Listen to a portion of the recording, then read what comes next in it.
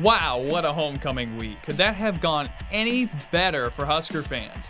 I'm Grant Hansen, and you are listening to Scarlet Fever, Episode 7. From Nebraska basketball's opening night to the return of Lauren Stivrins and the absolute extinction of the football program formerly known as Northwestern, homecoming week really couldn't have gone any better. But the world moves on, and this week Nebraska volleyball takes a major road trip test at Rutgers and Penn State this weekend. Have the Huskers found their footing? Plus, what a scrimmage for Nebraska basketball, both men's and women's. An absolutely amazing event on Friday has Husker basketball fans, Landon and yours truly as well, excited for this season. We'll give our takes later in the episode. And of course, Nebraska football crushed Northwestern 56-7 on Saturday. How does that remade O-line match up against Michigan? Is Nebraska the most talented team that Michigan has faced this season? I'll discuss with DN alum and Omaha World Herald columnist Dirk Chatelain. But first, what's the best thing that we saw this week? You'll find out.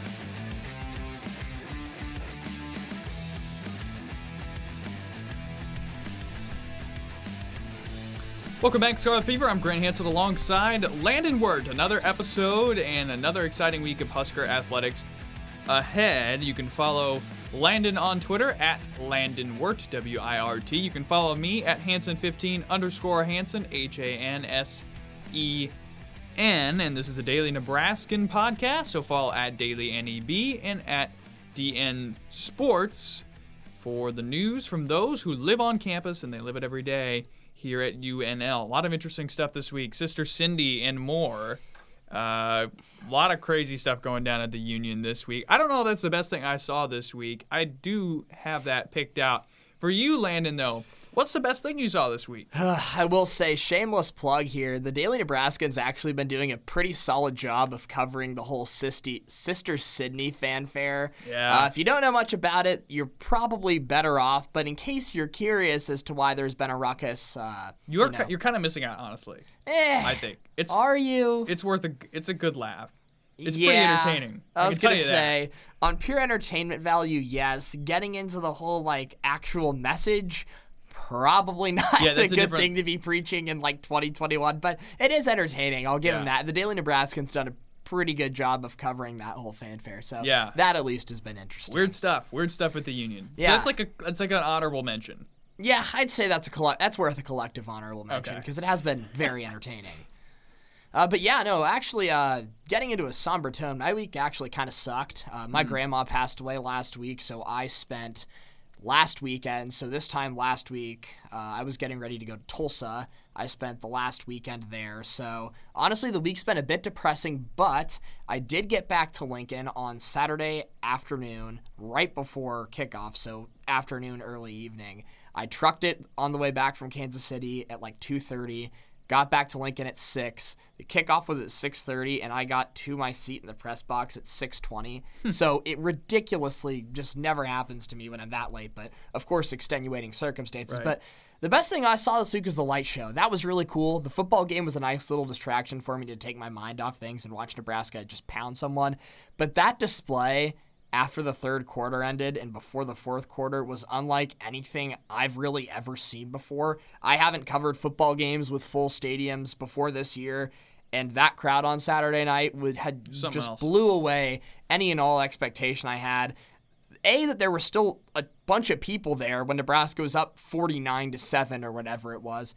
B, the pyrotechnics display and the lights and the people with their flashlights in the stands was so cool, and that just really set the tone, and I cannot wait to see that again next Saturday night, hopefully in an environment that's a little bit crazier and in a game that is hopefully still close by then too. So that was the best thing I saw this week. Props to Husker Vision and all the people that had to come together to make that work. There's a kid in one of my broadcasting classes that's in Husker Vision. He said it was a collaborative effort between 3 different departments to make that thing happen, and just real props to the people that came together and did that, because that was really, really cool and something I've never seen before. I got chills. It was awesome. Yeah, it was. Did you think they stick with Thunderstruck this week or go with something else? I don't know. That song is so good, but there are lots of other good ones that can, rile up a crowd in a similar fashion. Anything AC/DC. Yeah, AC/DC, Metallica, so many good. I know, the thing I was thinking the whole time was if they did Enter Sandman with That's that. got to be next. I'm crossing my fingers for that. Yeah, my vote, Enter Sandman. That would be awesome. Before the fourth quarter, that'd be crazy. That was fun. Best thing I saw this week, I actually got to work, as I have several weeks, with BTN as a runner. Not a very high-stakes job, but you get to spend a lot of time with the press box, coiling cords maybe. I'm really bad at over-under, and let me just say, everybody knows how to do over-under. Nobody knows how to teach it. I believe that firmly. But anyway, I digress. I got to sit with four-time Super Bowl champion Matt Millen, color commentator on the broadcast on Saturday, and talk with him with three other college student workers about football for like an hour and a half. And that was so special to me on so many levels because, first off, Millen is a great storyteller. And he has a lot of stories to tell. An 11-year, I believe, or maybe it was 13-year career, spent time with several different teams, including the 49ers, the Raiders, and the formal, or just Washington. We'll just go with Washington. Yeah, it's probably safe. So, you know, he had an amazing career and just so many cool stories. And his perspective on Nebraska football in general is pretty unique, too, in some of the conversations that he told us about that he had with Frost, which I won't mention here. But it was just really, really entertaining. And again, like, you look at things a little bit differently after you hear from someone who's done it, like Millen has. So that was really cool. I hope he's on the Iowa game so I can do it again because that game will be on BTN. I really hope he's there for that because that was really fun. Yeah, I obviously know who Matt Millen is from watching the broadcast, but man, think about the stories that guy can tell, not only from some of the teams that he was on. The Raiders in their heyday really stand out. That probably would have been a really fun time to be. And Joe Montana. Yeah, and I was Rice, gonna say you get on that Montana Rice team too. It's funny because if you look at his Wikipedia page, I didn't know this, but he was an executive of the Lions when they had their 0-16 season. And on his page, it says he is generally regarded among the worst general managers in the history of modern sports.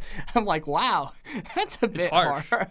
Yeah, it's interesting because he has stories as both a player and an executive. And then even like a commentator too, because now he's done the thing for Fox, Monday Night Football on the radio, so he truly has done things from every single different perspective. So I can't imagine what that was like to pick his brain. And to be fair, I would not regard him among the worst general managers because he drafted a Hall of Famer in Calvin Johnson. Yeah. And then also probably another maybe Hall of Famer in Matt Stafford. Yeah. Well, it's hard. I think, you know, it's interesting because this is one of the areas I think he kind of empathizes with Frost and like connects. Like, it's hard to change a bad culture. Yeah. And so that's, I think, kind of what he fell victim to in Detroit a little bit. And I think what a lot of people fall victim to in Detroit is changing that culture. So not even God could have saved those Lions. I mean, those times when Matt Stafford was hurt, some of those seasons, and they were just trotting out like whoever, like guys like David Sean Blau. Hill.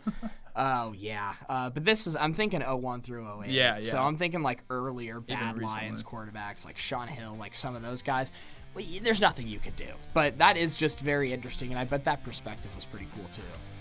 Well, unfortunately, Landon had some technical difficulties, but I got to sit down with Dirk Chatelain over Zoom and talk a little bit about the whirlwind of a week for Nebraska football and look ahead to Michigan.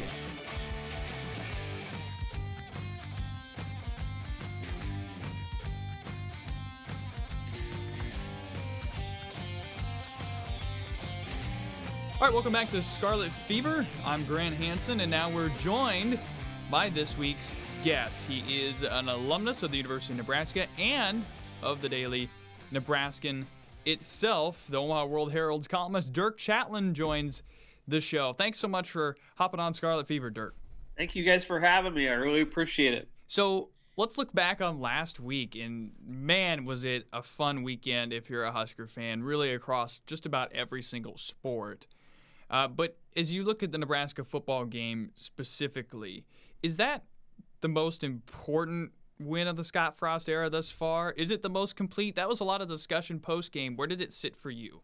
Well, I think it was the most complete. I'm not sure it was the most consequential. I think it was a really good response to what happened the previous 2 weeks. And I think, most people inside the program kind of expected a breakout on Saturday. So I think, really impressive, really hopeful and optimistic. I think the bigger game is coming Saturday, though. They really have an opportunity to rewrite the national narrative to some degree, and to give them a huge lift going into the second half of the season. So I think Saturday night is the real big one. Last Saturday was just a great confidence booster across the board. Talk a bit about those additions to the offensive line, specifically the left side. You have Nuili, who comes in there at left guard, and then Teddy Prochazka at left tackle. Do you think that's it? Like, do you think it is an actual upgrade? Do you think it's actually that much better? Or is Northwestern just that bad? What percentage really on either side of that coin do you think Saturday was? Well, like most performances like this, it's always a little bit of both. I think Nebraska has found something in the running game. Jacques Yant was a huge addition to the offense on Saturday night. I think some of the things they did with motion and the option game, and motioning receivers into the backfield, they look like they've been running that for 5 years, and so that was really impressive. As you mentioned, Teddy Prochazka breaking through, and they found some new combinations there that I think was again a sign of hope. But there's always an element of this that you focus on the opponent, and I think Northwestern was really struggling. Really the first half of the season. You identify it as more Nebraska or more Northwestern. I think the important thing is that it potentially has ramifications going forward. I mean, Nebraska got a huge lift Saturday night just in morale and spirit and confidence. I think that's a big deal. I mean, they offensively, this thing has not been humming very well for the last 2 or 3 years.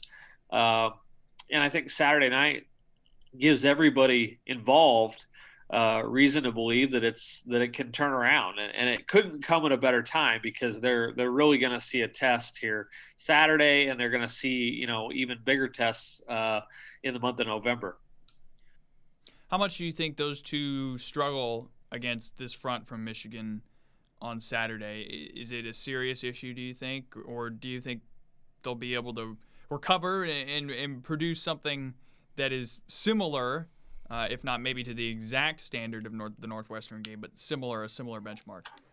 Yeah, I think I would guess that the speed and power of Michigan's front will be noticeably different, and I would imagine that the play calling will be designed to protect those new guys a little bit, or especially early in the game.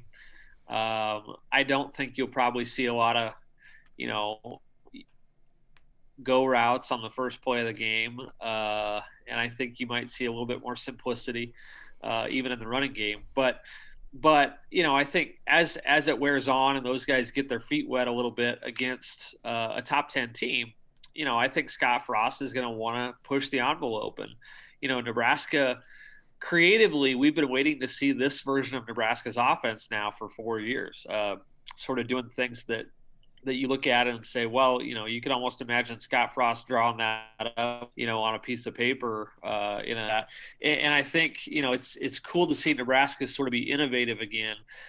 So I would imagine that you're going to see some of that on Saturday night. They just have to blend it in a way that doesn't expose that offensive line to pressure and sacks and turnovers and things that have kind of been the bugaboo of this offense over the past 3 years. So it's going to be an interesting blend against a great defense. Talk a little bit about Scott's demeanor on Saturday, and it felt noticeably different. And I'll give you a little story to kind of highlight how it felt like he was happier, or at least more relaxed. And so pregame, about an hour and a half before, he's doing his taped sideline interview for the Big Ten Network, and as soon as he's done, Oliver Martin is taking punts, practicing and warming up before games right behind him, and he sprints away from Elise. I think it was Elise. I can't remember her last name for the Big Ten Network, but he sprints away from her, and he goes and takes the punt from Oliver Martin and runs in front of him and takes that. Just kind of a jokingly playing around, and like something that I really haven't seen out of Frost in a long time, and maybe ever here. Why did you feel like he was looser? Did you feel like he was more relaxed than he had been in the past? And why did you feel like that was? Well, I got to be honest. I think a lot of this is a result of having a team that you genuinely think is getting better. And it's, I think for a long time, the last really 3 years. I mean, you have to go all the way back to 2018 when a Nebraska team was actually, improving week to week. And I think, there's been clear signs of progress over the past month, and I'm sure that coaches are seeing it in practice. I'm sure that, that morale being high even after 2 losses, was something that the word on, the word in the program last week was just that they knew they were going to play well. And I think, coaches kind of wear that on their sleeves sometimes.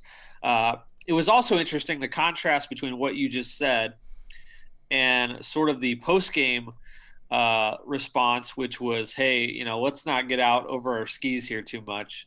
That was just one game, and we need to get better again next week. So it's psychologically, it's a really interesting juggling act right now where you're trying to infuse your team with confidence. You're trying to make them believe that they're good enough to beat good teams.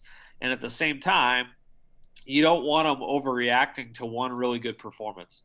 So I think that's a challenge for the coaching staff. But I do think that Frost is acting like a coach who has confidence in his team and who genuinely believes that his team is getting better. And you contrast that with what he's had to do over the last 3 years, which is basically, assure people that it's coming. And that was a lot of spin for 3 years. So I would imagine it's sort of a sigh of relief to have a team that justifies the hope right now. When you look at this weekend, really, for all of Nebraska athletics, whether it's basketball's opening night or the 2 volleyball matches this weekend, which both had pretty intense crowds and excited crowds, and then you look, of course, at the football game, and that crowd was in it from the start. You think about the Thunderstruck light show between the third and the fourth quarter. What does that do for recruiting, not only for Nebraska football, but really for all the athletic programs here at the university? Yeah, that whole thing had the feel of a homecoming weekend. I mean, they were pulling out all the stops. It was everything from the men's basketball team being down on the field to the Letterman Association and running them through the Jordan Larson festivities, the Hall of Fame Friday. It was really something. A credit to their organization to do all that in one weekend. I think it does a lot of things. One, it obviously raises the spirit of your fan base when you can combine a weekend like that with a dominant football performance. But like you alluded to, it's a big deal for trying to sell, the next 5 years to recruits in every sport. I would use the basketball team as an example. I mean, they drew a big circle around that Saturday and said, this is going to be a banner recruiting weekend for us. And we've got to really, show out. And I think the football team helped with that greatly. Recruiting is interesting in football right now because they don't need a big class. And I think it's sort of trending toward more transfers anyway. So the irony of what they did in football Saturday night is that it might have helped everybody else's recruiting more than it helped themselves. So that doesn't mean that they can't bring in a really good class, but this was not a typical, I don't think Nebraska is going to reap the benefits with a banner recruiting class this year, and that's sort of ironic considering what a great event Saturday night's game was. Do you think Nebraska, as we turn our attention to the Michigan game on Saturday night, do you think they can match up offensively with that defensive front? And can they go toe-to-toe with the Michigan offense? Well, I don't think the issue is Nebraska's defense can play with anybody at this point, and that includes Ohio State. That includes, I would say most of the best offenses in the country. I would feel very comfortable putting Nebraska on the same field.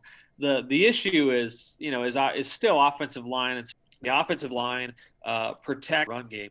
Not only to control the ball, but also potentially give Martinez a chance to make some big plays. So to me, that's the side of the ball really worth watching. I mean, I think this Michigan team is very talented. I think they have pretty much dominated everybody they played. Adrian Martinez can make plays against anybody. He just has to have the opportunity. He has to have time, and I think that's really the crux of the matter on Saturday night. Is Nebraska the most talented team that Michigan has played this year? I don't know if they're more talented than Wisconsin. I think Nebraska's the whole is really greater than the sum of the parts. That's nothing against the parts, but I think it's really good coaching, and the fact that these guys have been together so long. I think it's really impressive what Nebraska's done defensively. But Wisconsin, you got to remember, Wisconsin has played Notre Dame. They played Michigan, and they played Penn State, and Nebraska.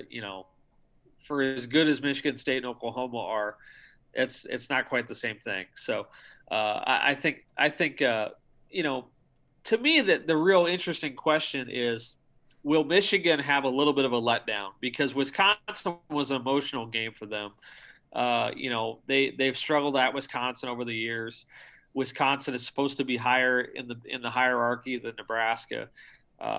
So I think Nebraska might have a chance Saturday night to catch Michigan in a little bit of a letdown, where I think Nebraska, is building up toward this game. So the first quarter on Saturday night is going to be really interesting.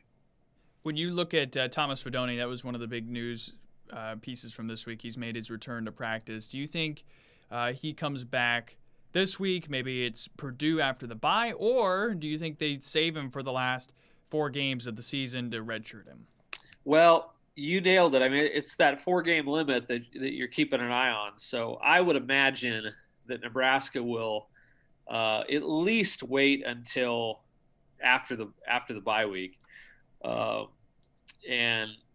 at that point you can use him freely, but some of this is going to be injury dependent too. I think if Austin Allen gets dinged up a little bit, that may have an effect on it. I think Fidone is going to be a great player, but I wouldn't say that he's needed right now. So I would imagine that they'll play it a little bit slow with him and try to protect him. When you look at college football in general, we have Alabama, Georgia. Most people are pretty confident in those 2 teams. I certainly am. But, man, after that, I don't feel like Iowa's the number 3 team in the country. I don't feel like Penn State's the number 4 team in the country. These 2 teams match up this week. Listen, I think they're too high. But at the same time, I don't know who I put in front of them. How do you view the landscape of college football as we enter into this next week and that Penn State and Iowa matchup in Iowa City? Well, you're right. I mean, I think Georgia and Alabama are a cut above. I think there's some intriguing teams. Cincinnati is intriguing, and I think Texas is kind of intriguing. I think if they can win on Saturday, I think they're prepared to maybe go on a big run. But I think the Big Ten really needs to just focus on itself right now. I think the Big Ten will get a playoff spot just because of the strength of the league. But whether that's, Penn State, Ohio State, Michigan, Iowa is pretty hard to predict right now. I think if Iowa can get by Saturday, they have a very good chance of being 12-0. And that would be pretty extraordinary. They obviously did that 6 years ago. I think this team might be a little bit more talented, but sort of a similar style.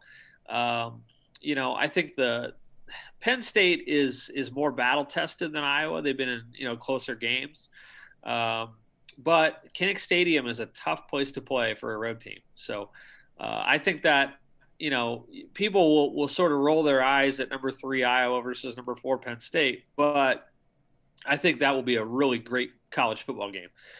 We might look back at the end of the year and say those teams were more like, 10 and 15. But I think regardless of that, it's going to be kind of a must-watch Big Ten game. Lastly, as you look at this game on Saturday for Nebraska against Michigan, what's the biggest thing you're looking for at that 6:30 kick? Is it the crowd? Is it how Nebraska starts the game, maybe with a big play like they did against Northwestern? What is the biggest thing you're looking for from a Huskers perspective on Saturday night? Well, I think it's the ability to run the ball and protect Adrian Martinez. I think that's the key to the game, and that's not new. It's not rocket science, but I think it's the key to Nebraska's success. So if Adrian has a chance, I think he'll make enough plays to win the game. But that offensive line is going to have to play. They're going to have to grow up pretty fast. There's some young guys there, and they're going to have to grow up. And it's going to be a great test. I think, the Black Shirts will bring it. I don't anticipate Michigan will score a bunch of points, but that offense has to, to run like they did last week. That the offensive line has got to protect. They've got to execute. They've got to avoid penalties. So I think that's really the critical issue going into Saturday. All right, well, thanks so much for joining us, Dirk, here on Scarlet Fever. Landon and I continue the football discussion next.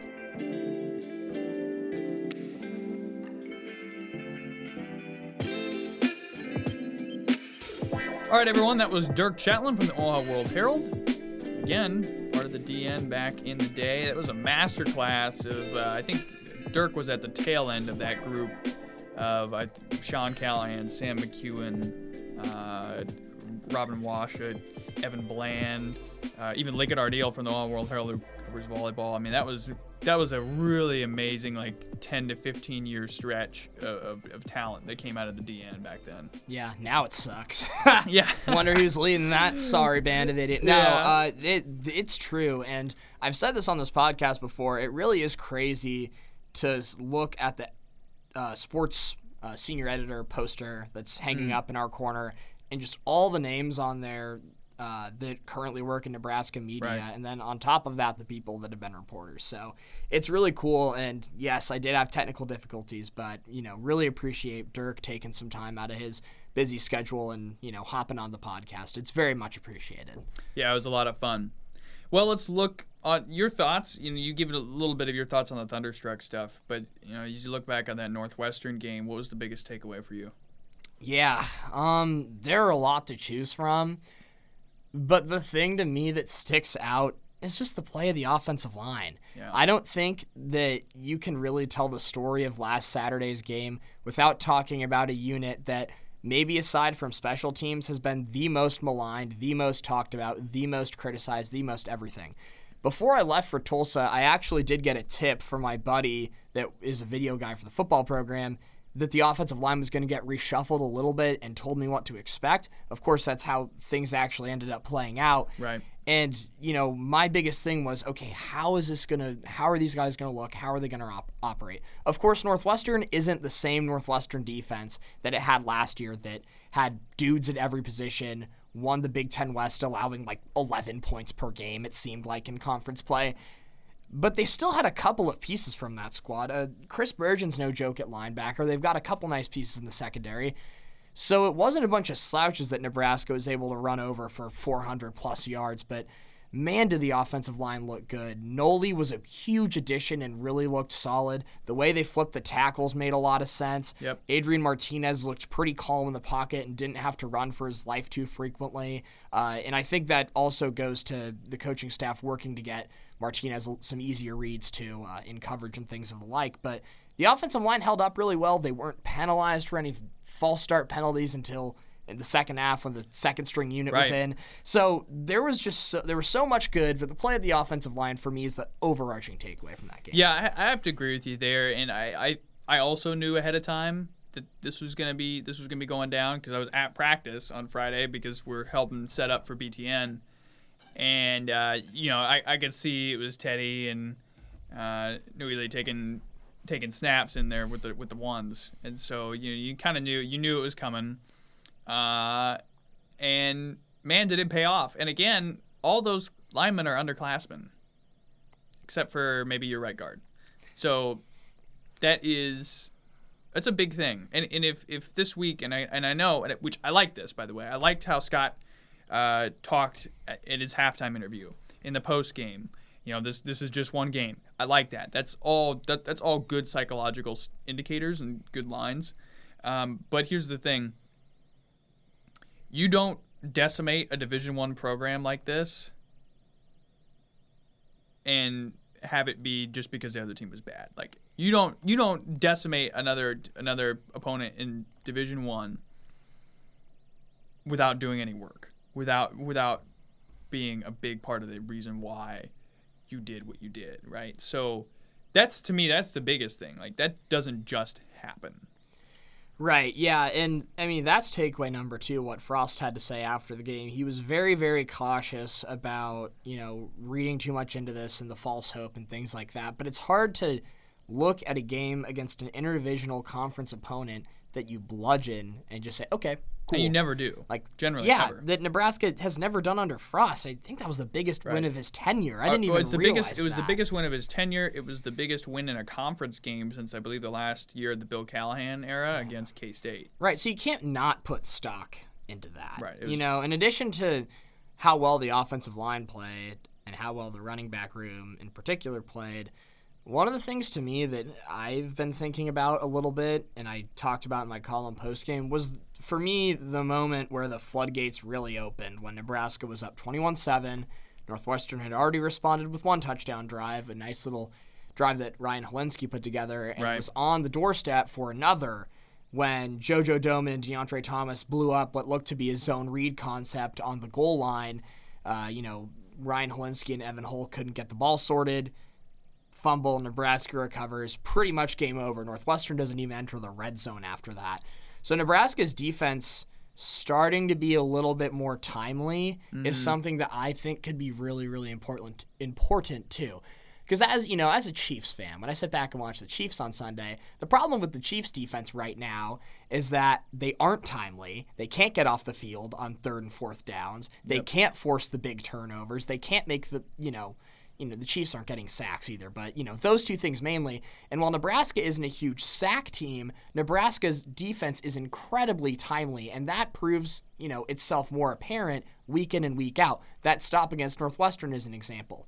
The fact that Northwestern had a couple of 4th down opportunities late in the game and continued to not be able to get through the door, even when it was cracked open a little bit.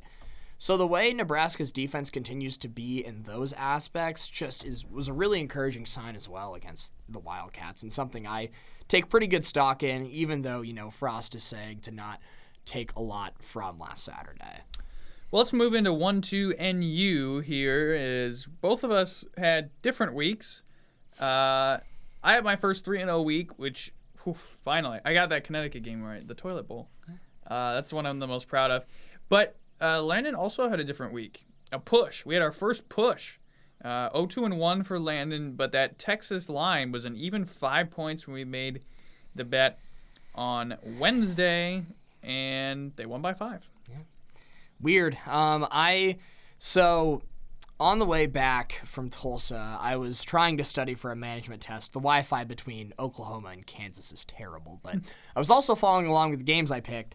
And when I got back to my house and, got ready quick, showered before I drove to Lincoln, I saw that Texas was up 32-20 and on the goal line, of TCU's goal line. I was like, okay, yeah, this is fine. They're gonna cover. We're good.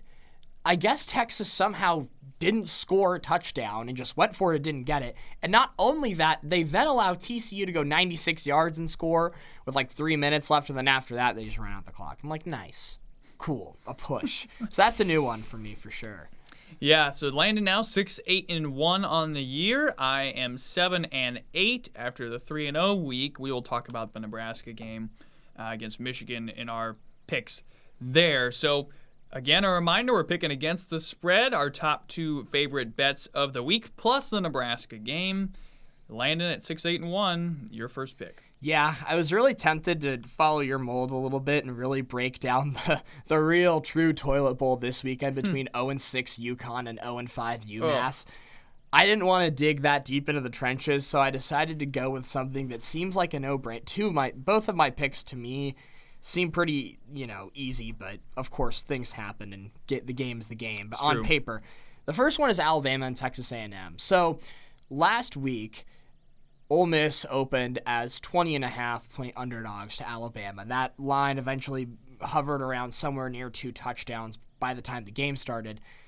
To me, A&M should be a way bigger underdog than what Ole Miss opened at. I get the whole it's at Kyle Field, the 12th man, blah-de-blah-de-blah. And I would agree if this A&M team was any semblance of healthy, but they're not. I mean, you lose your quarterback. Calzada, it's a tough situation to be thrown in midway through the season in the SEC against a real string of tough opponents. So you lose to Arkansas with Calzada at the helm, then turn around and lose to Mississippi State. I think this is an A&M team that I already wasn't high on from the beginning of the season when they had all their pieces. I'm even less high on them now, and I think it's kind of a team that's dead in the water, for lack of a better word. I think Alabama is going to go into Kyle Field and absolutely dismantle A&M. The spread is 18. I've got Bama by 25. They were able to make the game against Ole Miss non-competitive from the jump, which was super impressive to me. Alabama is 1 or 1A, depending on how you like to look at things in college football. And I think they win 38-13 on Saturday and leave the 12th man going home a little bit early. So I like Alabama minus 18. Well, I'll have to go with 1A or 1B here with Georgia. Georgia goes at Auburn. Auburn ranked 18th, Georgia number 2. Georgia favored by 14.5. I think Georgia covers this thing easily, 34-7. They're coming off a huge win against Arkansas, in which Arkansas really never had a shot from the beginning. I mean, they just absolutely blew the doors off the Razorbacks. And Auburn struggled with LSU this last week, 14.5. I think Georgia deserves more than that. I think they win 34-7. Yeah, nice pick. That LSU Auburn game was really weird, and Bo Nix is going to get eaten alive by Georgia's defense. I can't imagine that Bo Nix is going to be successful at all. I'm saying that Bo Nix turns the ball over 4 times. That game will not be close at all. So I like that pick. Pick number 2 for Landon. Yeah, I'm walking everyone through my mental process here, but I was really thinking about taking Kentucky against LSU, but I did not. I pivoted to another game where I thought the line was really weird. Michigan State Rutgers. I'm not really sure what we're doing here. This line that I will get to feels like a bit of a discount. This is the second year in a row now where Rutgers has gotten off to this great surprise start. Everyone's kind of talked them up a little bit. A game of significant importance happens, whether home or away, and Rutgers gets embarrassed. Ohio State destroyed Rutgers last week. No contest. It was Rutgers' biggest home game in God knows how long. And they were it was non-competitive from the jump. I think Ohio State was up 14-0 within the first 5 minutes, and that was really a tone setter. Michigan State, meanwhile, in terms of how I project the Big Ten, it's kind of like Iowa, Ohio State, and then this tier that consists of Penn State, Michigan State. I'm not going to get into the rest, but I think Michigan State is a tier below Ohio State. So to me, when I see that Michigan State's only favored by 5 points, it causes me to pause a little bit. There won't be a weird time zone thing like it is at Rutgers, but Michigan State's an East Coast squad, I think. Yeah, it's East Coast. So they're used to, having that 11 a.m. / noon kickoff. I'm not really sure what we're doing here. The only argument is maybe Michigan State starts slow, but the Spartans' offenses looked really good. I think Kenneth Walker's going to run all over Rutgers. And, love me some Noah Vedral, but that Ohio State game really opened some eyes as to his, inefficiencies and limitations in the passing game, I would say. I think that Michigan State's going to win this one pretty easily. I have 31-20, but it could easily be a more convincing victory than that. I love Michigan State -5. It's my favorite pick of the week. Yeah, that one's good too. It's just like the Western Kentucky thing. People thought that Western Kentucky had a shot at upsetting Michigan State, and Maryland had a shot at upsetting Iowa. I thought both of those ideas were ludicrous, and I think this is the same. Yeah. My second pick of the week is the number 4 and number 3 team in the country as it stands now. Well, as I talked with Dirk, I don't think either of these teams are. Iowa hosting Penn State. Iowa -2. This line is interesting to me because I don't understand at all why Penn State is within 2 points. This to me is a 4 or a 5 point line. Iowa is the favorite. I don't think Clifford is very good. I don't think the offensive line for Penn State is very good. And that is a bad combo against that Iowa defense. Listen, the offense doesn't have to do a whole lot for Iowa to be successful, right? They just have to not turn the ball over, and maybe you get a big play out of Keegan Johnson or Tyler Goodson. Or Goodson, right. Either of those two guys can really give you some pop. But as long as you don't turn the ball over, you're going to be fine. I think that's the way Iowa's going to play for the rest of the year because that defense is just that good. And again, that offense did not look bad against Maryland, by the way. So I think Iowa wins at 23-14. There's no way. There is a way, but I don't think Penn State can do it in Kinnick. Yeah, I am this podcast number 1 Iowa is fraudulent flag holder here, but yeah, I agree with you. I don't like the way Iowa plays football, but even I can admit that performance against Maryland was extremely impressive. And not only that, if Iowa beats Penn State, they're going to win out. I'm just going to put that out there now. Mm-hmm.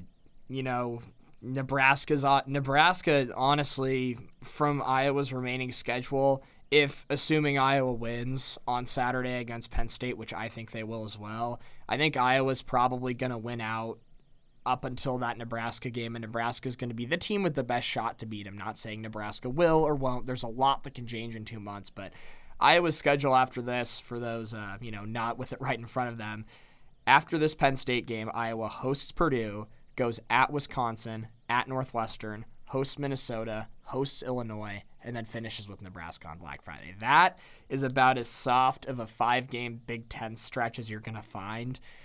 So, yeah, it pains me to admit it, but I do think Iowa wins, and they probably win out, too. It makes me sad. All right, here we go. The NU, Nebraska, and number 9, Michigan. Under the lights at 6:30 at Memorial Stadium. Michigan is a 3.5-point favorite. What's the biggest key as you look at this game?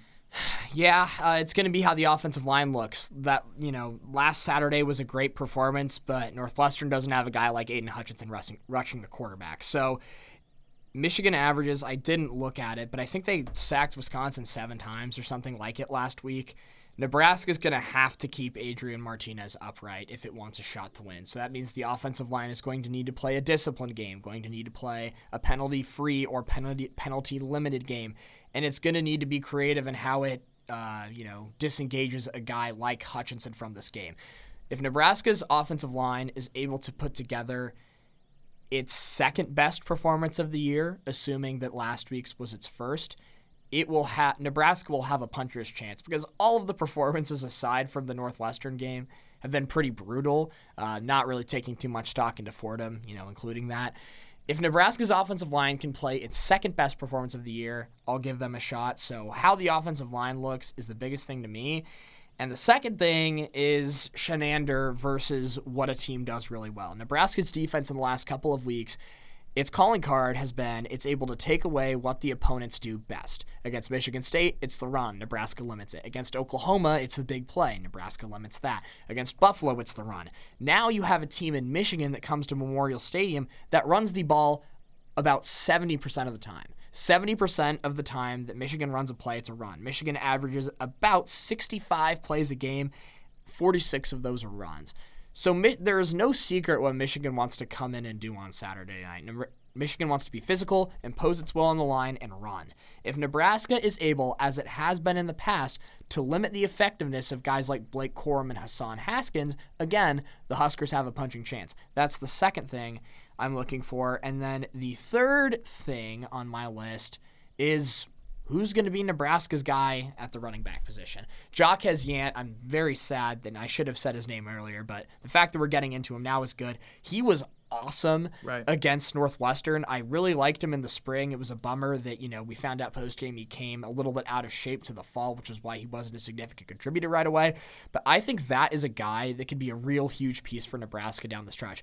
I personally, if I were a defender in the second level, let's say, I would want no part of tackling Jaquez yet. He's big, he's physical, and he has enough breakaway speed to get by those second level defenders. So if Jaquez Yant is running full speed at me, that's a guy that can wear a defense down if you give him 15, 17 carries. And then you mix in guys like Sevion Morrison or Ramir Johnson to really spell that. So how Nebraska deploys the running backs is the third thing I'm looking for on Saturday. What do you think about special teams? Nebraska fair caught basically every punt. They did. Not basically. They did fair catch every punt. You only had the one punt, but it goes 84 yards on the roll. Is that enough to make you feel confident or at least not pessimistic about the special teams? I like fair catching it. It beats letting it roll to the one. As long as you don't muff the punt, I'm okay with just fair catching it and seeing what happens. But that was a case where you knew that Northwestern's defensive personnel couldn't bear to stop your offense. It wasn't going to happen. In this case, you maybe have to play a little bit more aggressive. Yeah, I do agree that how passive Nebraska was on special teams was a result of the game being so non-competitive early. Personally, I'm team fair catch everything. If you're a guy without a real dynamic return threat, apparently, from what we've seen, Nebraska isn't willing to unleash a guy like Xavier Betts. So when you're a team that doesn't really have a lot of great options at the kick returning spot and at punt returner, just fair catch everything. Take a guy back there that can catch it, make smart decisions on when to let it bounce, when to let it not, and just go from there. Against Michigan, you might see Nebraska get a little bit more aggressive in the return game. Again, that's kind of, dependent on how the game goes. The punting was nice. I think that the 84-yard punt was really big for Pristup's confidence, especially after a horrible week for Nebraska's punters at Michigan State. And, 7 for 7 on 8 for 8 on extra points, right, from Connor Kolb. So it was a better week for the special teams. I do fear, though, in a game that could come right down to it, it's easy to make those plays when things are going really well and there's no adversity. The last time we've seen Nebraska special teams face some adversity, things didn't go particularly well. So if that's the case on Saturday, what I'm looking at there is for that trend to be bucked and for that unit to prove that they're capable of doing it when it seriously matters when the lights are on. All right, it's time. Give us your prediction. So I'm kind of been alluding to it. I really like the way Nebraska's been playing recently. I think the game against Northwestern was really big for the team's confidence going forward. However, I'm the type of person when it comes to analyzing things and predicting things, I'm a more believe it when I see it type. For me, I need to see Nebraska special teams perform well when the game is tight and it really matters. I need to see Nebraska's offensive line hold up for 60 minutes and protect Adrian Martinez and avoid the 15-yard penalties, the false starts, and, the like. Because of that, I cannot pick Nebraska to win this game, but I am very happy to be proven wrong at some point. So for now, I do like Nebraska to cover the 3.5-point spread, but I am going to pick Michigan to win this game 21-20. I look at it a little bit different way. I think this is the most anticipated night game in a long time. And I think this is different than either of the Ohio State games because you look at that game and, Husker fans were excited, but nobody I really thought that Nebraska had a legitimate puncher's chance to win that game. And this is different. This is different on so many levels. And I think this team is finally ready to break through. You go on the road to a ranked opponent in Oklahoma, and you just fall short. And you go on the road to a ranked opponent in Michigan State, and you basically have that game won, but you still fall short because you made a late mistake. And here against Michigan at home, I think the third time's the charm. You're going to have the fans behind this team. You're going to have a lot of emotion, I think. And this is it, right? This is a chance here to change the whole tenor of the season. Because you win this game, there's a good shot you finish 7-5 or better. And you almost certainly are going bowling. Unless something traumatic happens down the line.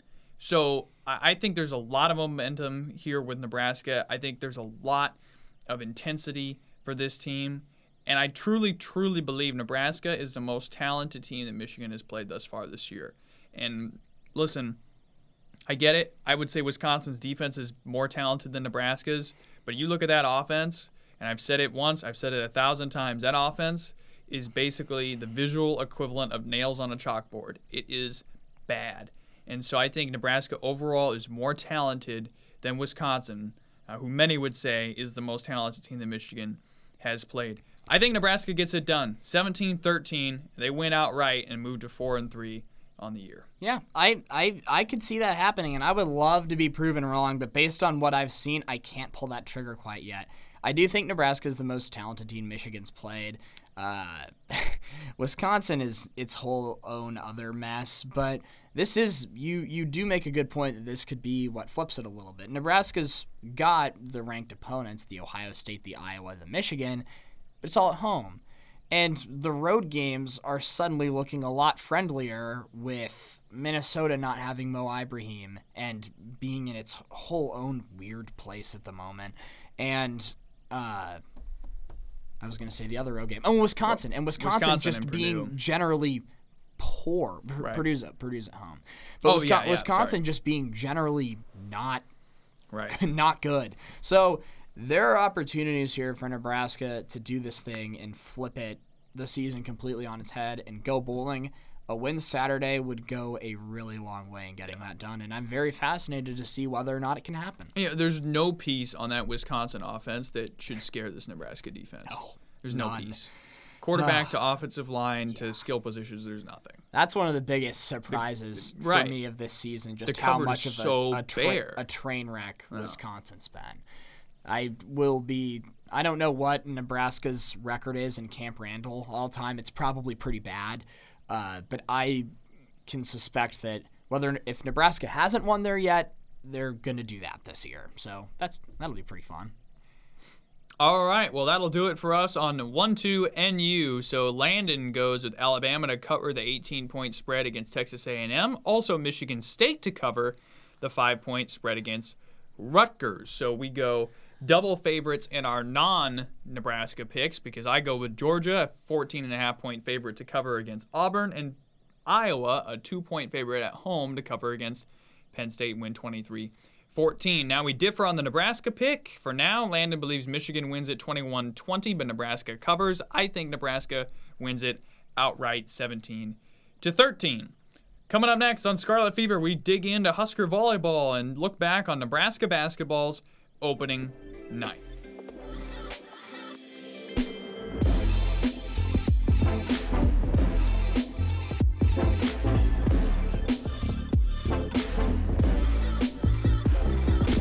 Welcome back to Scarlet Fever. Now time to talk Nebraska volleyball as the Huskers have swept their last 3 opponents, Iowa, Michigan State, and Michigan. And the big story out of this last week came Friday night, the return of Lauren Stivrins. And Nebraska looked about as good as they've looked all year against Michigan Friday. Yeah, maybe we might have been a bit too preemptive on the whole Get Right Week thing because maybe it was this week. This kind of felt like it with football winning in such a convincing manner, and then Lauren Stivrins coming back and volleyball just dominating. So, yeah, Nebraska volleyball, it's pretty apparent that they're a completely different team with her on the floor. 2 really impressive victories over the weekend. It's probably not against the greatest opponents in the world, right? But it's much needed repetition and things that the team needs, especially working a piece like Stivrins back into the fold. So overall, a very solid weekend and just awesome to see Stivrins back. I missed the slide, man. That's my favorite thing ever. Well, and again, the Big Ten, man, it's just hard to get wins. Right. It is hard to get wins, period, in the Big Ten. And so to get those against Michigan State, who is probably going to end up on the bottom half, and Michigan, who will be somewhere in the middle, I think, by the time this year is all said and done, that's big. The second and third sets against Michigan State were not as sharp, those being on Sunday, as the ones against Michigan on Friday night. But Lauren Stivrins also played less on Sunday. So they're monitoring her jumps. Again, you got to keep track of that, especially with volleyball injuries, whether it's something along the leg or ankle side or back in this case. You got to keep track of that. So they are looking at that. Nebraska up 2 spots in the AVCA coaches poll, now number 10 in the country. Big Ten has 5 teams in the top 10, including Nebraska. The others, Wisconsin, Minnesota, Purdue, all making up that group. So Huskers don't play another ranked opponent until Purdue, except for this week. They meet up with Penn State in Happy Valley. They also go to Rutgers. So a big road trip ahead for Nebraska. It's a big showdown on Friday night. Yeah, against Penn State. Penn State's hot. Team that's coming in winners of 6 in a row. Definitely a team that can't be taken lightly and will be a huge test for, okay, now, we had a little bit of a rough patch the back half of the non-conference schedule, but if these past 3 matches have taught us anything, it appears the team's starting to whip back into form a little bit. So this game on Friday night will be a huge test to see just how much progress Nebraska's made since the non-conference slate ended. And I'm looking forward to seeing what kind of result Nebraska, can get in a hostile environment on the road against a very, very good Penn State team. So it's a huge test for Cook's team, and I'm looking forward to see whether or not they're up for it. Yeah, and again, after that game, Huskers don't play another ranked opponent until the October 23rd matchup with Purdue. Now, that does begin a stretch of 3 straight ranked Big Ten opponents. That's a big stretch in the middle of the schedule. Again, it's certainly backloaded as opposed to front-loaded for Nebraska, but you face Wisconsin, Minnesota, and Purdue all in a row there. And it is fascinating to me, as I wrote that Friday night story against Michigan, how much the insertion of Lauren Stivrins into the lineup changes everything for this team. I mean, it really opens up a lot of stuff, especially for those outside hitters. Yeah, she can create so much, and just her presence on the court, right? It demands attention. It's like when football. It's like when football teams have a standout wide receiver, or basketball teams have a knockdown shooter, someone that can change the game instantaneously with 1 or 2 plays. Lauren Stivrins' presence on the court demands attention, and that really does it, and it can just free up opportunities for so many other people, because when the ball is being set and players are moving, you have to key in on her because you can't afford not to. Otherwise, she'll make you pay. So her presence really just opens up so many more possibilities for Nebraska. Another note from Sunday's match against Michigan State: Allie Batenhorst played the first 2 sets, but was replaced by Lexi Sun in the third. For Batenhorst, 21 attacks, 3 kills. Not converting, I think, at John Cook standards, and then you see Lexi Sun enter in there as the Sun watch continues. Played pretty well, and we'll just have to see week to week. It just seems like it's based off of how she performs in practice compared to some of the other outside hitters. Yeah, and, that's one of the benefits of having such a deep team, right? Allie Batenhorst is a, freshman, still learning the ins and outs, still working on that consistent level of play that's required for a competitive conference like the Big Ten. The benefit of that when things aren't going well is you have an experienced player like Lexi Sun right behind her that can step in and, fill that role more than, admirably. So it's just a testament to depth, honestly, and it will be interesting to see how that shakes itself out. And it does seem to be based a lot on, who's the most consistent in practice, and it's very easy to make that change. Well, again, Nebraska, Penn State on Friday night. That is on BTN. And then Rutgers on BTN Plus. That comes to you Sunday afternoon. So the Huskers on a little East Coast trip this weekend. You'll have to pay attention to that. Let's turn our attention to Husker basketball. Opening night was also Friday, and that was a lot of fun for both the men's and the women's programs. By the way, I got to say this, but I know we're going to spend the majority of the time here talking about the men's. But, man, that women's team has a shot to be really, really interesting. And that bottom – right now they'll be picked in the bottom half of the Big Ten. I think they could be pretty sneaky good. No, yeah. I mean – the women's team has really consistently improved under Amy Williams, and it's been cool to track that progression.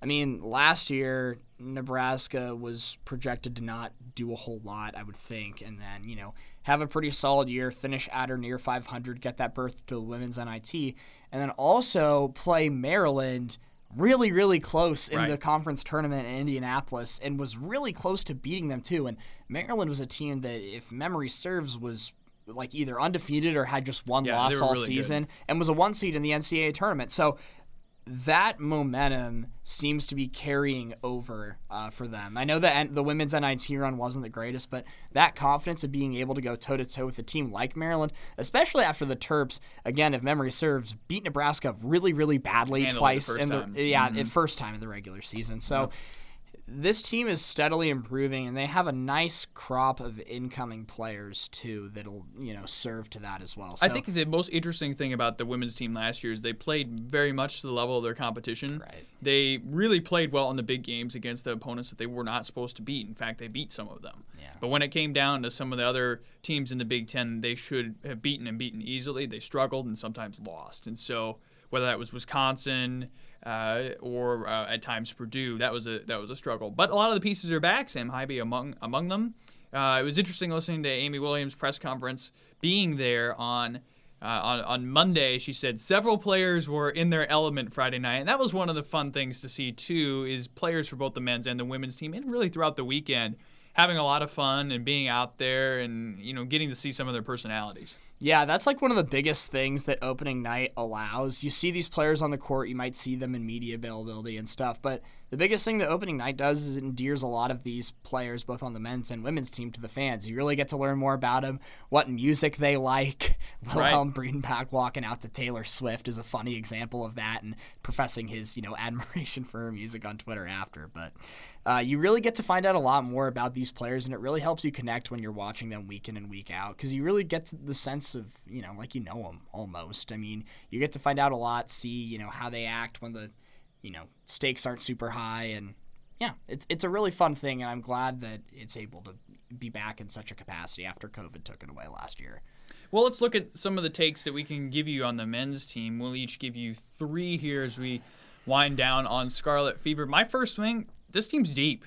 This team is about 10 guys deep here that you could feel really confident in, and Coach Hoiberg's going to struggle to, I think, to establish a rotation that he's like, yes, like there's going to be some like comparisons here to John Cook in terms of like picking out which guys do you want to start. And, obviously they're not at the talent level compared to Nebraska volleyball where it's like, well, we've got the best recruiting class in the country, right? Like it's not that, but still some tough decisions to make. Right, yeah. I had a tweet over the summer when Nebraska had announced that it had signed Alonzo Verge saying that, yeah, I think this is a guy that can come in and start. And I got a little bit of brushback on that, but looks like I'm right. Take that. Yeah.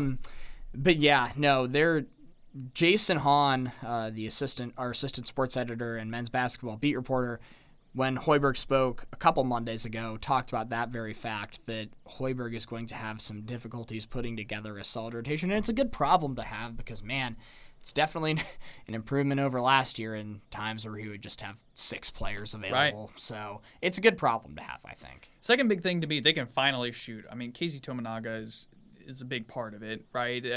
Seeing him hit threes while sitting on the bench, wild.